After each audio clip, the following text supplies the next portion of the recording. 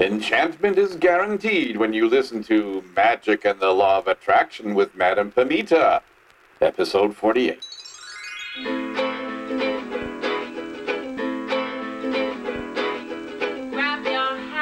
Hello, everyone. I'm your host, Madame Pamita, and you're listening once again to Magic and the Law of Attraction, the podcast where you'll learn how to transform your life in magical ways to make it the very best that it can be. Hello, and welcome to episode 48 of Magic and the Law of Attraction, how to use an offering bowl.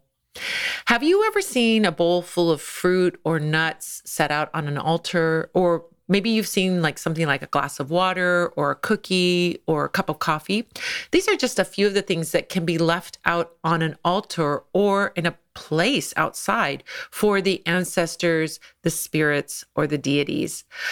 But if these non-corporeal beings don't have bodies, why do we leave food and drink out for them? And if we leave these things out for them, how long do we leave them out for? Well, in this episode of Magic and the Law of Attraction, we're going to explore all of this and also learn what kind of things are appropriate offerings, how to make offerings, where to leave them, and most importantly, how to use an offering bowl. So I can't wait to jump into this. But before we do, I just have one little announcement. Do you know that I have a brand new book out? I do. It's called Baba Yaga's Book of Witchcraft, and it's a really exciting book of ancient Slavic magical practices, in particular Ukrainian magical practices. In this book, you'll sit at Baba Yaga's side and listen to her stories about the birth of the sun, the land of the blessed ones, and the spirits that live right beside us.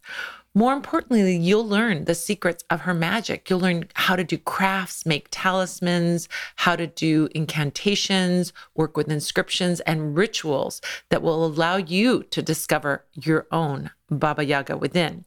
You can order yours from all of the usual places: indiebound.org, bookshop.org, barnesandnoble.com, amazon.com, or even better, order it from your local bookshop or metaphysical shop. And then when you do that, you help the bookshop, you help yourself because you get an amazing book. And when the bookshop sees the book that you're ordering, they sometimes order a second copy or more for the shop too. So it really helps to get the word out there when you do that. But you can also order a personalized signed copy directly from me by going to Baba Yaga's Book of Witchcraft. And while you're there, you can get a sneak peek at the introduction, the table of contents, and chapter 1. So you can find it all by going to Baba Yaga's Book of Witchcraft.com. So let's get started and talk about how to make offerings to the spirits and how to use an offering bowl. The practice of making offerings to spirits is really very, very old. It goes back to prehistoric times and is multicultural. It really is cross-cultural. Every culture, pretty much, if you dig back far enough, has a history of using offerings to deities, to spirits, to ancestors, you name it. So who can you make an offering to in this way? Well, like I mentioned, you can do it to your deities like gods and goddesses, for example.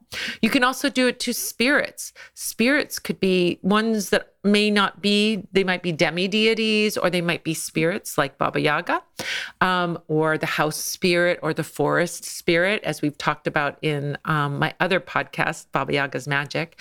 So you can make offerings to spirits as well. A real way to make an offering is to make an offering to ancestors, your ancestors who are the people in your family lineage, whether you are adopted or your bloodline, both can be used, and you can make offerings to those ancestors as well. You can make offerings to saints. Maybe a saint did something for you, helped you with something that you were working on, and you want to make an offering to say thank you. You can do that as well. You can make offerings to the spirits of the land, the water, the air. You can make, offerings in those ways. So spirits that aren't necessarily humanoid, you can make those offerings. You can make offerings to the spirits of animals outside in nature. And of course, you can make offerings to Mother Earth. Now, why would we make offerings? Well, the idea of making offerings really goes back to animism. Animism is the very, very, very ancient belief that predates gods and goddesses and the pantheons that we see. And in animism, the belief is that everything has energy and everything has life force. So whether it's the rock that you look at, the big boulder over there, or the tiny little pebble, if it's the water, if it's the clouds in the sky, they all have life force, energy, and personality. And so whether you're making an offering to spirits, to ancestors, to anything that's in this earth, you can tap into that energy. Now, ancient people believed the idea that spirit energies and exchanges were quid pro quo. So quid pro quo is a Latin phrase that means what for what. And what it means when we use it in English, it means that you're exchanging something. I'm giving you this and you give me something back. So if I, for example, fix your plumbing and you come over to my house and fix my roof, we're doing an exchange that's quid pro quo. We're doing one thing for another thing, and it's an exchange. It can be also, sort of defined as like you're doing a favor for a favor, or there's give and take, tit for tat, or you scratch my back and I'll scratch yours, or one hand washes the other. These are all those concepts that we're doing an exchange and helping each other out in some way. So quid pro quo offerings are a very old animistic tradition. And why we would do this quid pro quo is that we would want to build a relationship with a spirit. So let's say, for example, as we've talked about before in Baba Yaga's Magic podcast, we've talked about working with the spirit of the forest, the Lisovik. So the Lisovik, you would leave an offering to the Lisovik so that you could move through the forest without being harmed or getting lost, right? So you'd leave an offering to him in exchange for his protection, or just so that he wouldn't bother you. Usually there's some kind of exchange that happens that's sort of defined. You wouldn't just leave an offering. You could just leave an offering. That's certainly one way to say thank you or to do that, but you usually have some kind of quid pro quo arrangement.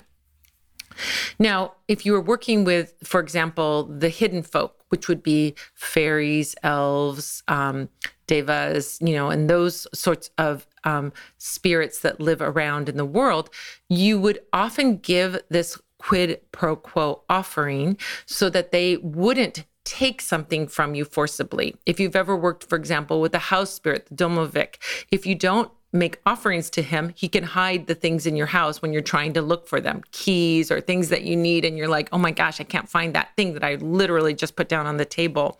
That could be some of the hidden folk or some of these spirits saying, hey, you need to pay attention to me. And as soon as you do start making offerings and paying attention, guess what? Your stuff shows up again. So this is a way of sort of avoiding problems and making our, movement through the world and our movement and exchange interactions with the spirit world to be smooth and to be kind and fair and to give them acknowledgement and so on. Now, you can also make offerings to deities. So deities don't necessarily do those tricky things like a house spirit or another kind of spirit would. With deities, you might be making an offering to build a relationship with them. You can do that with spirits as well, to create a connection. You might do it to say thank you to them, or you might be asking them for something. There's the quid pro quo. Please bless my house, or please help me to get my job, or please help me to bring love into my life. And you're making this offering in the hopes that your deity would then bless you with that blessing that you're asking for. Offerings to ancestors can also happen as well. And usually the offerings to ancestors might be a little more friendly and casual, that you might we're going to talk about the things that you might leave for your ancestors and so on in a little bit. But those offerings to the ancestors might be more casual because you already have a relationship to them. You're not building necessarily a relationship to your ancestors. You already have a relationship to them. So more often we do that just to be honoring them or to be connecting more deeply with them. But it wouldn't be necessarily a big ritual that you would do. You might do it a little more like an everyday thing. This idea of making an offering is to really develop reciprocity, that you're having an exchange back and forth. this is the way we, as spiritualists or animists, we move in the world, is that we want to build relationships with the spirit world. And so by leaving these offerings, every time we do, we're deepening and strengthening that relationship that we have to the spirits. And it's really an important thing to do. Offerings and leaving offerings are really a very fundamental cornerstone of many, many, many spiritual practices. I think, you can almost 100% see that there's some kind of offerings. Now, offerings could be something like prayer. That's considered an offering as well. But what we're going to be talking about here is actually making offerings, and in particular, making food offerings to spirit. As I mentioned before, they can be done as an act of devotion. Oh, I'm honoring this deity, or I'm honoring this spirit, and I want to make an offering just to say, I appreciate you and I appreciate you being out there. It can also be a way of showing respect and gratitude. We think about like ancestors, for example. Thank you for watching over me, or thank you for, your house spirit watching over the house, and so on. An offering can also be done just to say hello. If you're getting introduced to a new spirit that you are wanting to work with, whether it's a spirit, a saint, a deity, and you've never worked with them before, an offering is a great way to introduce yourself and to show that you're going to be devoted and you're going to come with generosity, that you're not just coming in and saying to a spirit or a deity, hey, I need you to do something for me. They're not your servants, so you can't order them around like that. You want to build a relationship with them, just like you wouldn't walk up to a stranger on the street and grab them and say, hey, give me $20. That's crazy. So you don't want to do that to our spirits, our deities, or our ancestors. You don't just start off by asking for something. You start out first getting to know them and letting them get to know you. So this can start, build, or maintain those relationships with the deities, the spirits, the ancestors, and so on. So offerings are a great place to start, whether you do ask them for something or you just want to show them a little love and show them some gratitude. Offerings themselves have energy and life force. So whatever you are offering to the spirits or the deities has life force, because as animists, if you have an animistic bent like I do, you see that everything has life force. Food has life force. Resins, plants have life force.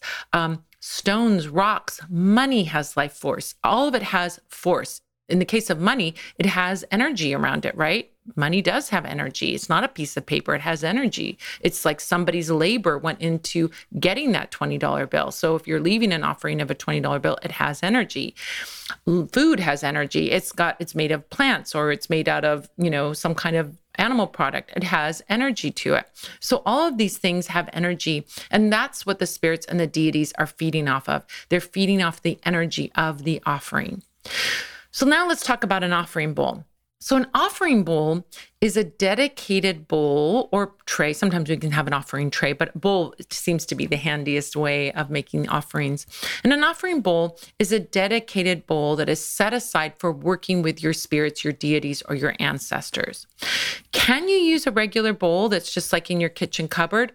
Yeah, you can. It's not, against the rules to do that. But remember, we want to create something very special for our spirits when we're working with them. And so by having a special bowl that's set aside for the offerings, it offers some extra benefits that a regular bowl out of our kitchen cupboard doesn't offer.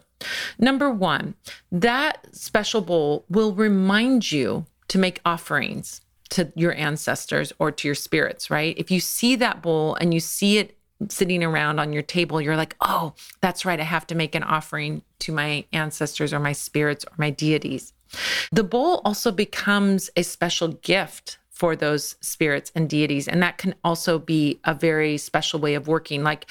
Just like if you had a special honored guest come into your house, and you would have maybe you would buy a special dinner place setting, to offer them just the very, very best as they came in.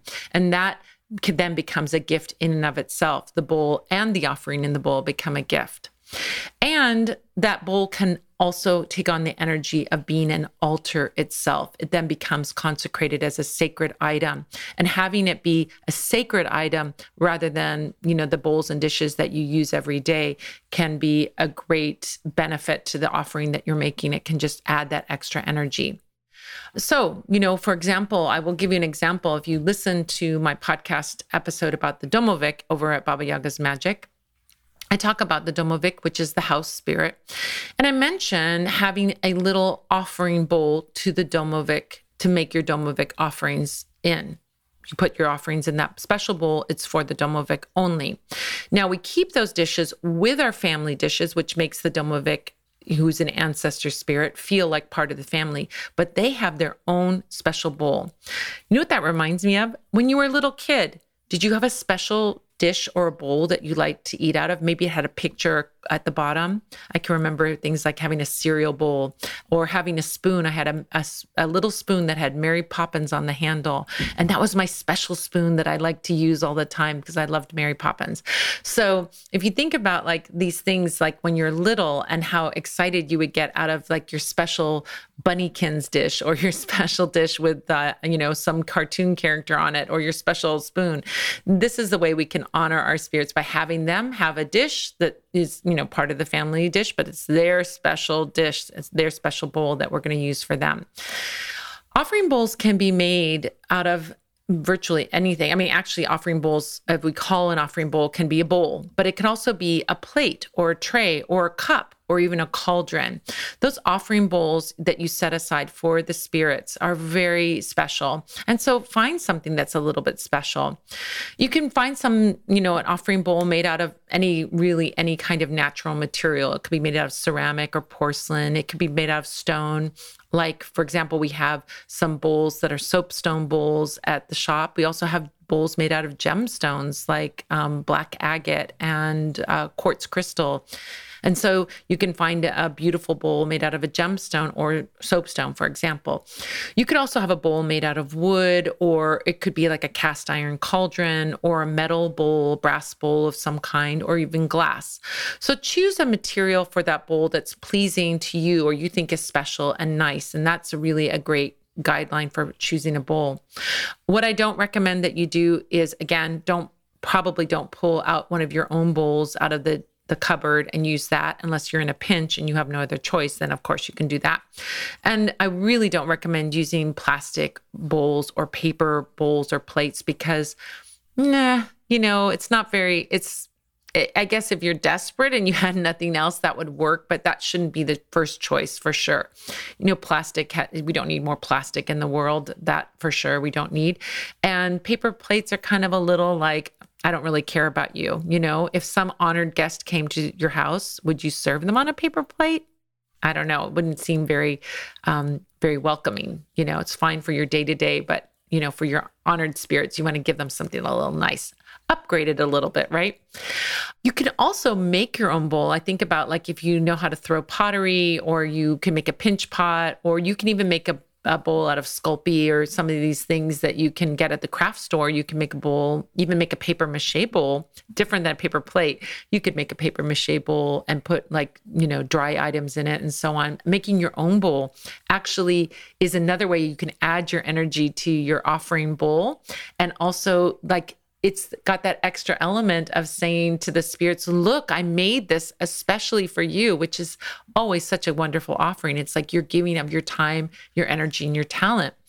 I also think of like those places like Color Me Mine, where you could paint or design and they fire the clay bowl, and you could make some beautiful offering bowl with like a sigil or some magical symbols on it, or symbols representing the spirit or the deity. So you can make something really beautiful too. And that's a wonderful way to work. Now, when you have your bowl and you work with a spirit, it's very, very appropriate to get that bowl and say, make a presentation of that bowl to the spirit. So if you're working, let's say you're working with Aphrodite. And so you could make a beautiful Aphrodite bowl. You could make it in her special colors, or you could buy one, or you could do however you wanted to do it. And then you would say to Aphrodite, this is your special offering bowl, and I'm giving this to you. And I'm going to make offerings to you. And saying that and establishing that and saying it out loud is a fantastic way to start that connection or deepen that connection with your spirits. So designate that bowl specifically for that spirit and then make your offerings in it, but let the Spirit know this is your offering bowl, and the things that I put in here are for you only. This is your special bowl, and that can be a very, very beautiful way to work. So who can you make offerings to? Well, you want to make an offering to any deities or spirits that you want to have a relationship with, or that you already have a relationship with. You can make offerings, as I mentioned, to specific deities, to gods or to goddesses. You can make offerings to your ancestors. You can make offerings to elements. You can say element of wind or element of earth or element of fire. I'm making this offering to you. You can make offerings to nature spirits, spirit of the forest, spirit of the water, spirit of the sky. You can make those kinds of offerings. You can make your offerings to house spirits or spirits of your yard or spirits of your community. You can make offerings to the people from the past people from the land where you stand. That's a beautiful way to connect to the land, is to make an offering to the spirits of the people that have lived on that land before you. You can make offerings to just sort of general offerings. If you want to not work with specific spirits, you can make offerings to, this is for the gods, or this is for the spirits, or this is for my ancestors as a whole. So you can sort of make umbrella offerings. Whatever is going on, you might have circumstances or occasions where you might make an offering to a particular goddess, god, deity, element, and so on. So for example, if you're working, the holiday of Bridget comes up, and you make an offering to Bridget on that day, right? So you could make offerings based on the holiday. So you could make an offering to a certain deity, spirit, saint on their day, on their special day. So that is another way that you might want to work. So what would you offer? Well, some practices have very special offerings based on the deity or spirit, right? So that you want to check and make sure and do your research before you start making offerings, right? Find out more about that deity or spirit if you can, and make the offerings that they like to have, right? So for example, if you're celebrating a harvest, you might want to offer the first or the last or the best grains from the harvest, depending on the culture. There's lots of cultural practices with harvest offerings, right? You make a general blanket offering. Maybe you make it to a particular deity, or you might make it to the gods or the spirits in general. So an example of that is there's a Ukrainian spiritual practice of collecting the last sheaf of wheat, saving it until the winter solstice, and then creating this little sheaf of wheat called a diduk, which is a home for the ancestors. So you're making an offering to the ancestors. Now, when you're making an offering, you should always think about adding the little extra element, any little extra effort that you can. So for example, you could grow your own offerings, like plants that you've grown, vegetables that you've grown, fruits that you've grown, or gathering these things from natural spaces. Flowers that you've grown can also be a great offering, right? Now, if you're gathering from natural spaces, make sure you have permission to gather. If it's not your own property, that you have permission to gather either from the park or the person who owns the property and so on. You just don't want to go in and take something, steal something. So make sure you have permission to gather. But if you're gathering from your own garden, your own, window box or wherever, you have no problem with that. You can ask the spirit of the plant. If you're gathering plants, just take enough. Don't take all of the plant, but just take enough that you can let the plant be, but ask the spirit of the plant before you take that offering, and thank the spirit of the plant for that offering. Now, if you're offering food, and food is very much a thing that we would put into an offering bowl, the spirits, as I mentioned before, might have special offerings that they want. So, as we talked about before, the domovik, the house spirit, likes to have a little bite-sized piece of your breakfast in the morning. That could be a piece of toast. It could be some porridge. It could be some yogurt. It could be a little cup of milk. That's an example of special offerings that a certain spirit might want. But spirits have all kinds of wants, and you have to find out and do your research depending on the spirit that you're working with. They could be wanting seeds or grains or incense. They might want coins or money. They might want salt. They might want water. They might want alcohol or coffee, tea, or milk, or food that's been prepared, cakes, cookies. All of these things are examples of offerings, and really anything under the sun can be an offering, as long as it's something that has life force energy into it.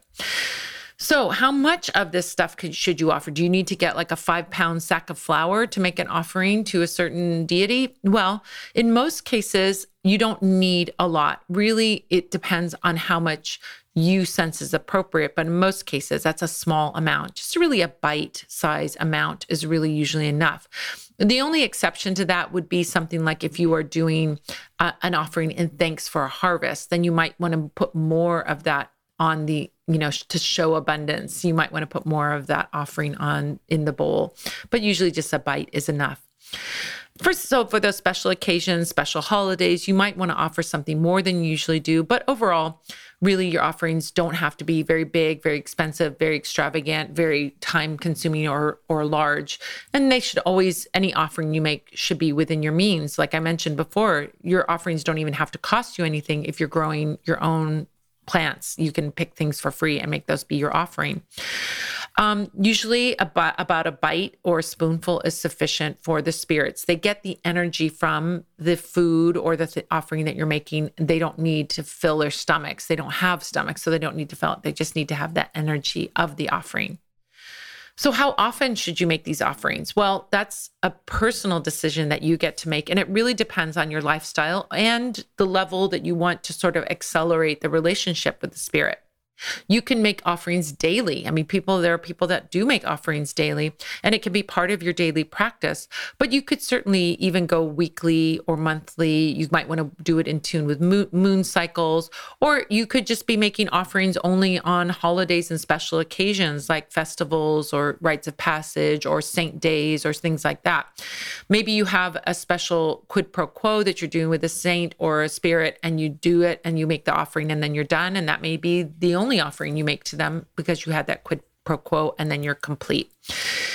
Now, whatever you're doing, if you're not doing it on that quid pro quo basis and you're really trying to develop a relationship with that spirit, then you want to make sure that you're making that offering on some kind of regular cycle. So don't make like an offering every day for 10 days and then don't make an offering for 2 months or 6 months and then come back again and do 10 days. It's not really developing a steady relationship or building that relationship, right?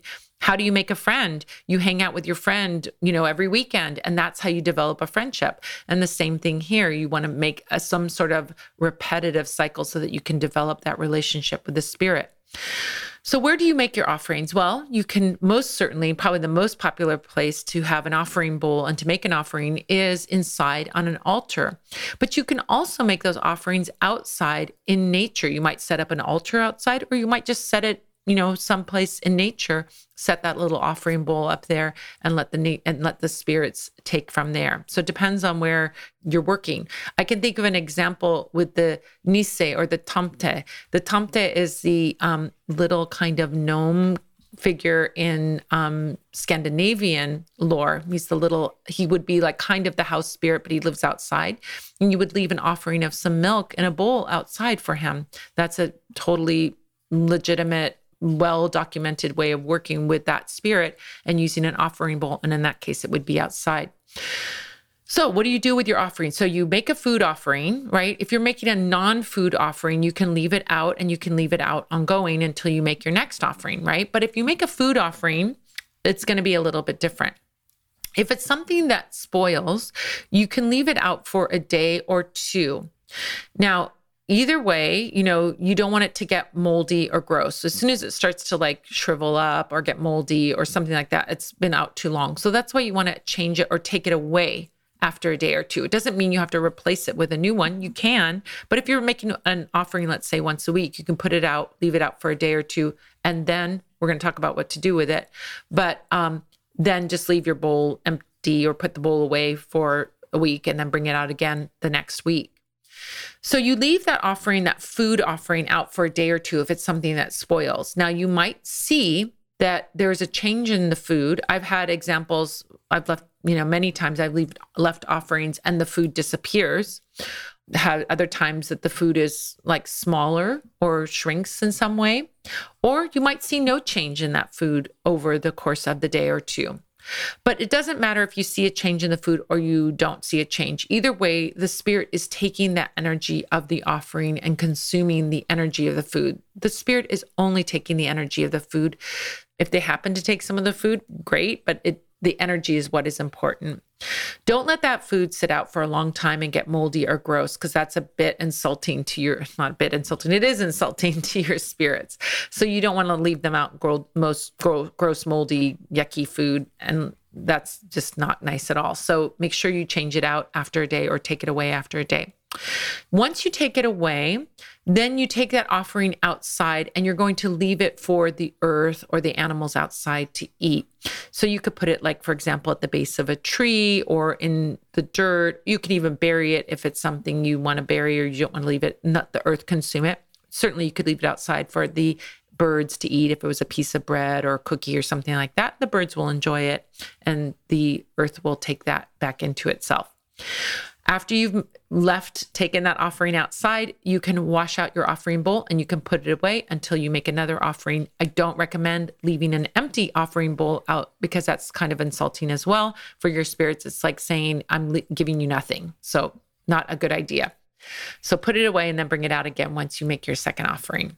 All right, so in a minute, I'm going to teach you a couple of the very special things that you can leave in an offering bowl, but you might want to deepen your practice of connecting with your spirits and making magic. And if you are ready to learn more about witchcraft or dive deeper into your spiritual gifts, get solid spell practice, or really build up your magical skills, you may want to check out the full-length workshops I'm doing over the next coming months. I've got wonderful workshops the rest of the year in honor of Baba Yaga's Book of Witchcraft. I've got all Slavic magic workshops throughout the rest of the year for my first Sunday witchcraft workshops. That's, for example, I'm going to be teaching how to make Slavic spirit dolls, how to make the magical flower crowns that you can use for divination. I'm going to teach talismanic embroidery and the wax pouring ritual and Slavic spinning magic, working with living fire, and also winter holiday rituals. So these are wonderful classes in Slavic magic, Ukrainian magic that you can take with me, and you can find out about them by going to witchcraftworkshops.com. But I also have workshops on Wednesdays, the last Wednesday of the month and the second Wednesday of the month. Last Wednesday of the month, I teach a class through Catland Books. I'll be teaching knot magic, witches' ladders and knot magic, mermaid magic, solar magic, love magic, prosperity magic, and about the myth and magic of Baba Yaga. That's all through Catland Books. You can find those also by going to witchcraftworkshops.com or by going to catlandbooks.com. And the second Wednesday of every month, I teach a workshop through Ritual Craft. Coming up, I've got the myth and magic of Baba Yaga, confident candle magic for beginners, and reading tea leaves. You can read tea leaves. You can find those by going to ritualcraft.com, and Ritual Craft is spelled CRAVT, or you can go find them by going to witchcraftworkshops.com. And don't forget, we've got the new moon candle spell workshops and the full moon workshop. So if you like a hands-on workshop and you want to do candle magic or some other candle magic, check those out by going to newmoonspells.com or fullmoonspell.com, and you'll find out about these wonderful workshops. We pack a kit up and we send it to you, and then you join me for our live workshop, and we have so much fun, and you get a great community of magical workers that you can work with. You can find actually all of these by going to witchcraftworkshops.com, and I hope you join me on a workshop coming up soon. All right, so let's talk about what kind of things that you can leave specifically for specific spirits. So an offering to a folk saint might include items that reflect something of that spirit's former life or personality.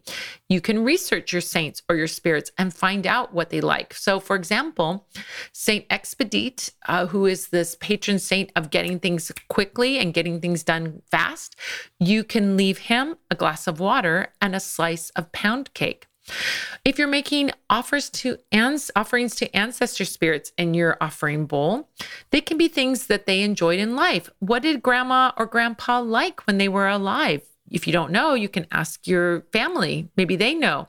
Or maybe you do know because you knew them in life. Find out what they liked and enjoyed. Was it things like candies or pastries or bread or tobacco or alcohol. What did they like?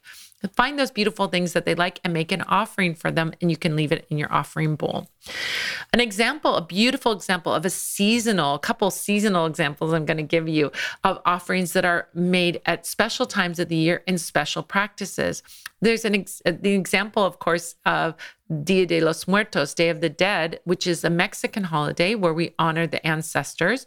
That they have a special bread called Pan de Muerto, which means bread of the dead. And that's a sweet bread that is made especially for Day of the Dead. And it's a key element in that Dia de los Muertos altar, the Day of the Dead altar. Oftentimes it's left with chocolate or tamales or traditional dishes or dishes that the ancestors liked. And you could get that pan de muerto or you get those tamales and leave them on the altar for Dia de los Muertos. And that's a special holiday where there is an offering and you can leave that in an offering bowl. Ukrainians have a practice of making kutia. So kutia was considered the food of the gods or the food of the spirits. And usvar, which is a drink made out of dried boiled fruit, was the drink of the spirits. These, both kutia and usvar, are ancient foods. Kutia is made with grains such as wheat or barley, some honey, some poppy seeds. Sometimes there's some nuts thrown in. It's just a very sweet porridge that's made. And these items, the grain, the honey, the poppy seeds, have magic in themselves. So kutia is prepared at 3 times. It's prepared for Christmas Eve. It's the eve of the New Year's Eve, and on the eve of Epiphany, or the eve of Jordan. So these different kutias, you would make different kinds of kutia for those different holidays, but they were always eaten by the family, but left as an offering for the ancestors. Often that was put in the pokut, which is the home altar, and left there for the ancestors to enjoy. When we invite the ancestors in for the winter holidays, we would leave that kutia in that pokut, the corner of the house where the icons were kept, and it would stay there until the end of the holidays. So beautiful offering with kutia. Kutia was also used actually too for telling the frost or the winter to come in. We're going to make an offering to you. This is the quid pro quo, so that you don't destroy our crops. So the head of the house would take a bowl of kutia and go outside at this winter time and say, "Frost, frost, come eat kutia with us. But if you do not come to the rye, wheat, and do not make a frost and destroy our crops," right? So you would invite the spirit to come and enjoy the kutia in exchange for protecting the crops and not freezing the crops. So that was another way of quid pro quo with the spirit of the weather, the spirit of frost, right? So beautiful. Any offering that you make should be meaningful, and really it should demonstrate your commitment and sincerity. That's why we want to have a special offering bowl for our spirits. You can make an offering of anything. But if you have a special bowl, perhaps even a special bowl that you make or a special bowl that you purchase just for that spirit, that's going to show some effort. The same thing when you're making your offering. What are you offering? Are you offering some the crust of your bread, like some part that you don't want to eat? Or are you offering the best part? Are you offering the broken cookie? Or are you offering the cookie that looks perfect and beautiful? You always want to offer your spirits the best, because that shows them your love and devotion. If you add your energy to it by making it even better, it could be as simple as baking a cookie or picking some fruit from your tree. And this shows your ancestors and your spirits that you respect them and that you really are welcoming them and you are honoring them. You want to think about your offerings always in top of mind. Think of what you would offer an honored guest. Would you give them the broken cookie? No, you would give them the best cookie, right? You wouldn't give them the scrap off of your crust that you didn't want to eat. You would cut a piece of your sandwich and give it to them, right? So you want to make that presentation very, very honoring, very respectful, because these spirits deserve our respect. They're there to protect us, to help us, and to really be there as our part of our spirit guide council, right? So this is a beautiful way to show that. And that's what we use an offering bowl for. That's how we work with an offering bowl. Well, that about does it for this episode of Magic and the Law of Attraction. If you'd like to get even more info about offering bowls, then check out the Learn page over at the Parlor of Wonders, where you'll find a ton of free resources, including workshops, blog posts, articles, how-to guides, how-to videos, past podcast episodes, and you'll also find the way to join me live over Zoom for the Magic Q&A Tea Party every Sunday at 5 p.m. Pacific, 6 p.m. Mountain, 7 p.m. Central, or 8 p.m. Eastern. Just go to parlorofwonders.com and click on the Learn tab to see all that we offer there. I want to say thank you to all the Spell Squad members out there who have subscribed to and shared this podcast with your friends. You guys are awesome. Thank you to the fabulous folks who have left reviews on iTunes, Stitcher. Those places and those reviews really matter and really have great importance. So thank you so much for doing that. And thank you to Gilles Navarre for production and engineering. Thank you to Manfred Hofer for announcing. And thank you to you for joining me, whether you're here in the room with me at the Live Magic Q&A or you're listening to this on the podcast. I look forward to seeing you again for next episode when we'll be answering the question, how do I do a money spell? Until next time, this is Madame Pamita saying, keep making your life the most magical adventure ever.